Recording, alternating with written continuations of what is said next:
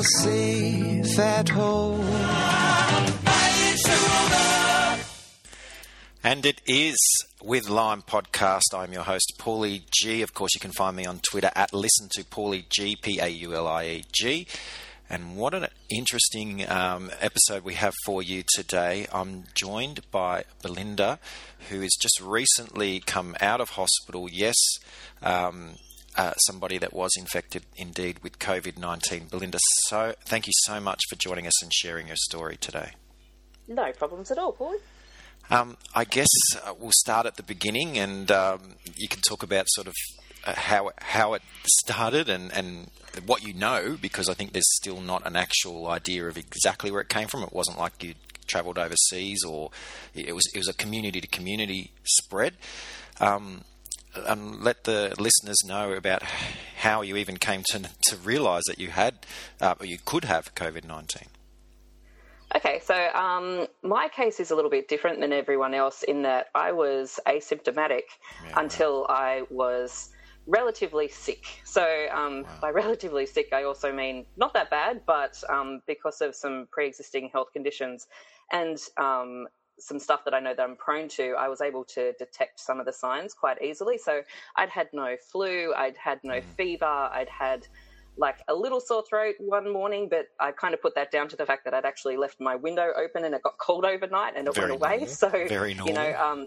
You know, so very normal sort of stuff. And then I was at home on like Saturday night and I started just to feel really kind of heavy in the chest. And I've had pneumonia a couple of times before.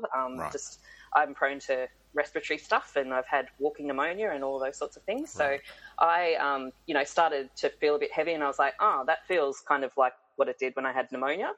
So I kind of left it overnight just to see if it got any better. And when it didn't, I went into the hospital the next day just because obviously pneumonia is not something to be complacent about. And were you worried about going in, not because you think you've got COVID, but just because hospitals could be a hot spot for it and, I'd rather stay away? There was kind of that. Like, I was even kind of joking even with the nurses as I went in. I was just, because some of the symptoms I represented with meant that I had to go to the place where they were keeping all the COVID people. Right. So I was just kind of like, well, even if I don't have it yet, I'm possibly going to have it by the time I leave. So, but their measures were amazing. Like, they were really diligent about keeping everyone separate and their procedures had changed as well. And they were really great at explaining about why they were doing the things that they were doing. Like, Obviously they put masks on and all their gear on before they'd come in and see me. And they'd also, like previously, doctors and nurses, when you're in emergency and all those sorts of things, they often come in and out a lot just to do things and do things quite quickly. Whereas this time it was much different and they were like, they'd come in, they'd stay for longer, they'd do a whole lot of things at the one time and then they'd leave. Right. So and then, you spent a lot of time kind of just sitting there by yourself, but you kind of do that in hospitals anyway. Yeah, so, true.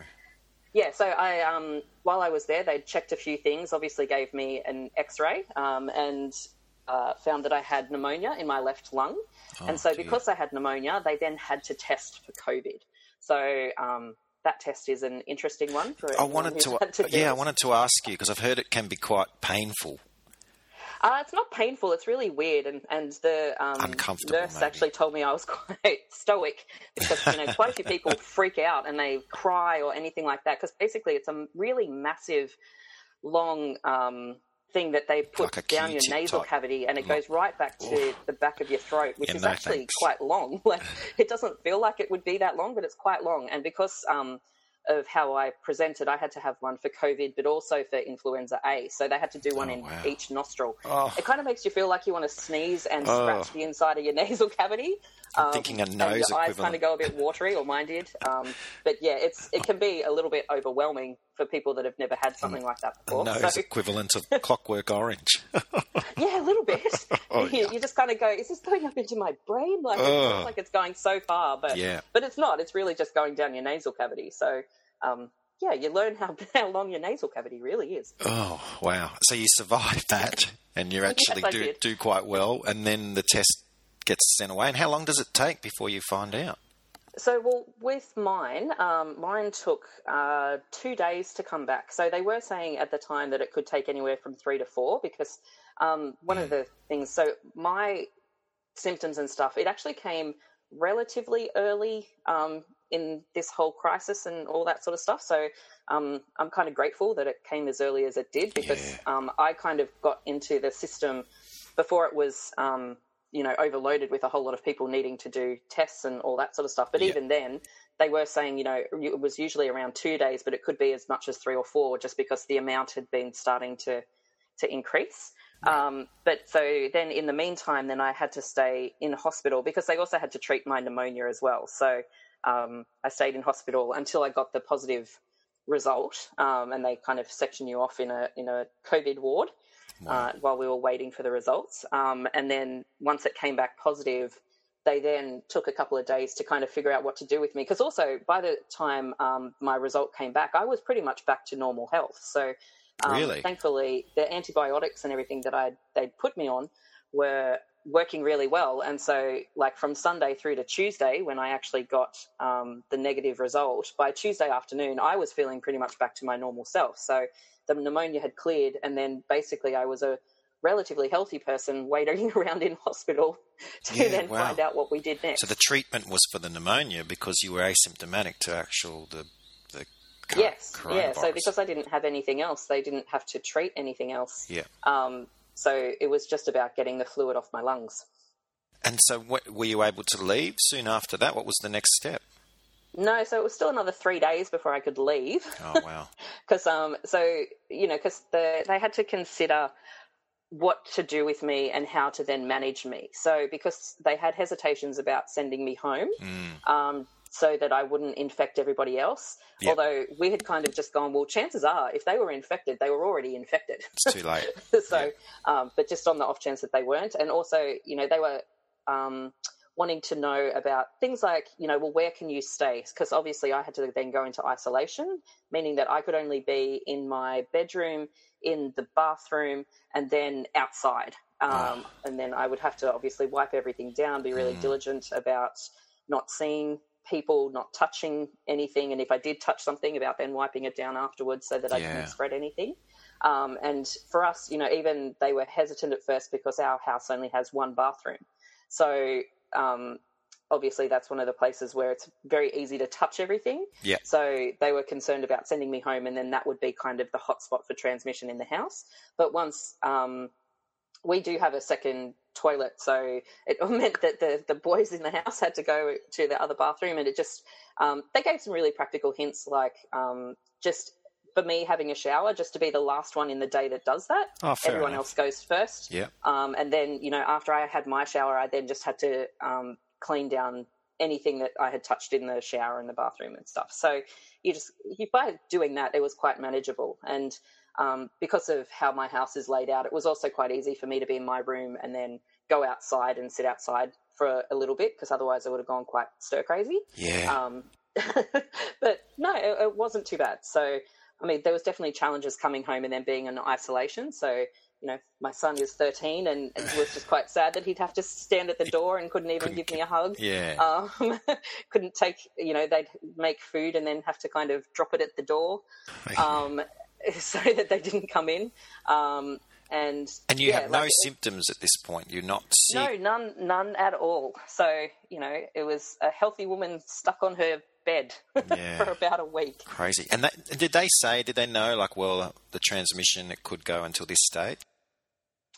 Not specifically. They didn't give me information about that. More what they were saying was because I had been in hospital, then the rule was just that you needed to be in isolation 10 days after you got home. Yeah, okay.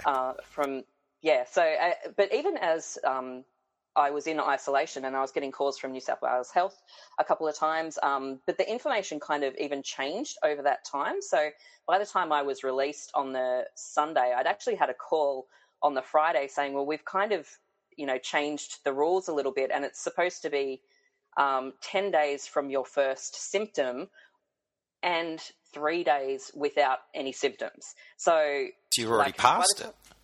I'd already passed it, like, you know, by almost a week. So kind of I had met that criteria by about Tuesday of the first week that I was home and in isolation. But just to be sure and to make sure everyone was safe, we did decide that, like, I'd still stay in isolation until the Sunday. But once I got that call on the Friday, it did mean that we weren't quite as stringent about me walking through communal areas. So, you know, when I was walking through communal areas before, like, I'd either do it really quickly or I'd do it when no one was there. I didn't do the mask thing. They did say to do the mask, but because of the layout of our house, like, I didn't even come within 1.5 metres if I did walk in people's in main rooms. So once that was done, though, like, I was just like, okay, well, I'm not even going to consider that as much anymore. I still didn't do any food prep. I still stayed in my room as much as I could, and was still, you know, as diligent about wiping things down. But yes, I was very happy to come out of isolation. and you're back working, but only from home, right? Explain a bit about all that side of things. Yeah, so I work in a what's considered essential services. That's the one. Thank you. Because of, you know, the risk to my workplace and all that sort of stuff, I can't return until I have a negative test. So you've got to go do the test again. Yuck. Yes, I do. However, that's actually kind of, up until this point, has turned out to be quite difficult because I don't have any symptoms, so therefore don't meet the criteria for getting tested again. Okay, that's very interesting because obviously, you know, with all this talk about, I know there is limited tests and they do have to have pretty strict rules, which is fair enough. But surely if someone has tested positive and then is looking for a negative test, there has to be something written in there that allows them to do that. That makes very little sense. Well, up until this point, the only people that can do it are the people that work in healthcare. So because I don't work in healthcare, they're just kind of like, well, you don't meet the criteria, you've got no symptoms, you know, tests are short. That's crazy. Although as of 2 days ago, I did hear, so one of the things is I also live in like one of Sydney's little hotspots. So they have kind of changed it in the last 2 days that they are a little bit more open to testing in that area because there's obviously quite a few more people in this area that are getting it as community-based. Yeah. So I actually spoke to my GP yesterday and she's actually going to write me a referral to one of the private ones. She said don't even bother going to the hospital and everything like that because they are definitely more stringent on you have to have symptoms and all of that sort of stuff because, you know, they don't want to be, the hospital system can't be overrun testing people just because they need to go back to work. Whereas the private sector, the ones that are actually set up just to do the testing, you've got a better chance at doing that. So she's actually sending me out a referral just in case I have any issues once I actually get to one of those and so that I can get tested so that I can go back to work. Till then, though, I'm just working from home. Thankfully, I have a job and that I can work from home. But we also kind of have it in mind that it's not an overly bad idea that I do work from home just to give myself a little bit longer to make sure everything has passed. Because the last thing we also want is for me to go and get tested, hoping it's negative and then it come back positive because then you're in quarantine for another 2 weeks. But also, you know, just kind of from a workplace perspective, you've also then got the whole, you know, A team, B team sort of rationale, just that, you know, someone's off site so that if it happens again, which it completely could, that, you know, if that person who is in the office has to go into quarantine again, I'm already out, meaning that I could step back into the office and I wouldn't have been affected. Yeah, that makes sense. And, I mean, the workplace itself would have had to be disinfected, et cetera, and we've seen that around, you know, schools and various places where, you know, these occurrences have happened. This is an amazing story, Belinda. I'm obviously so brave what you've been through and also to come on the podcast and tell everybody, tell our listeners about it. I just think it's incredible. I'm glad that you've fully recovered and I hope, and I'm pretty sure it sounds like you're past it, and I'm confident that a negative result would occur if you were given the opportunity, but please definitely hope so. Stay safe and, you know, take care of yourself and your family. And it's good that you can hug hug your family members again. Yeah, that was pretty much the first thing that happened. So. All right. And, of course, I am your host, Paulie G. We'll be back again next week with some more information on all things coronavirus and COVID-19 with the Widline podcast. Bye for now.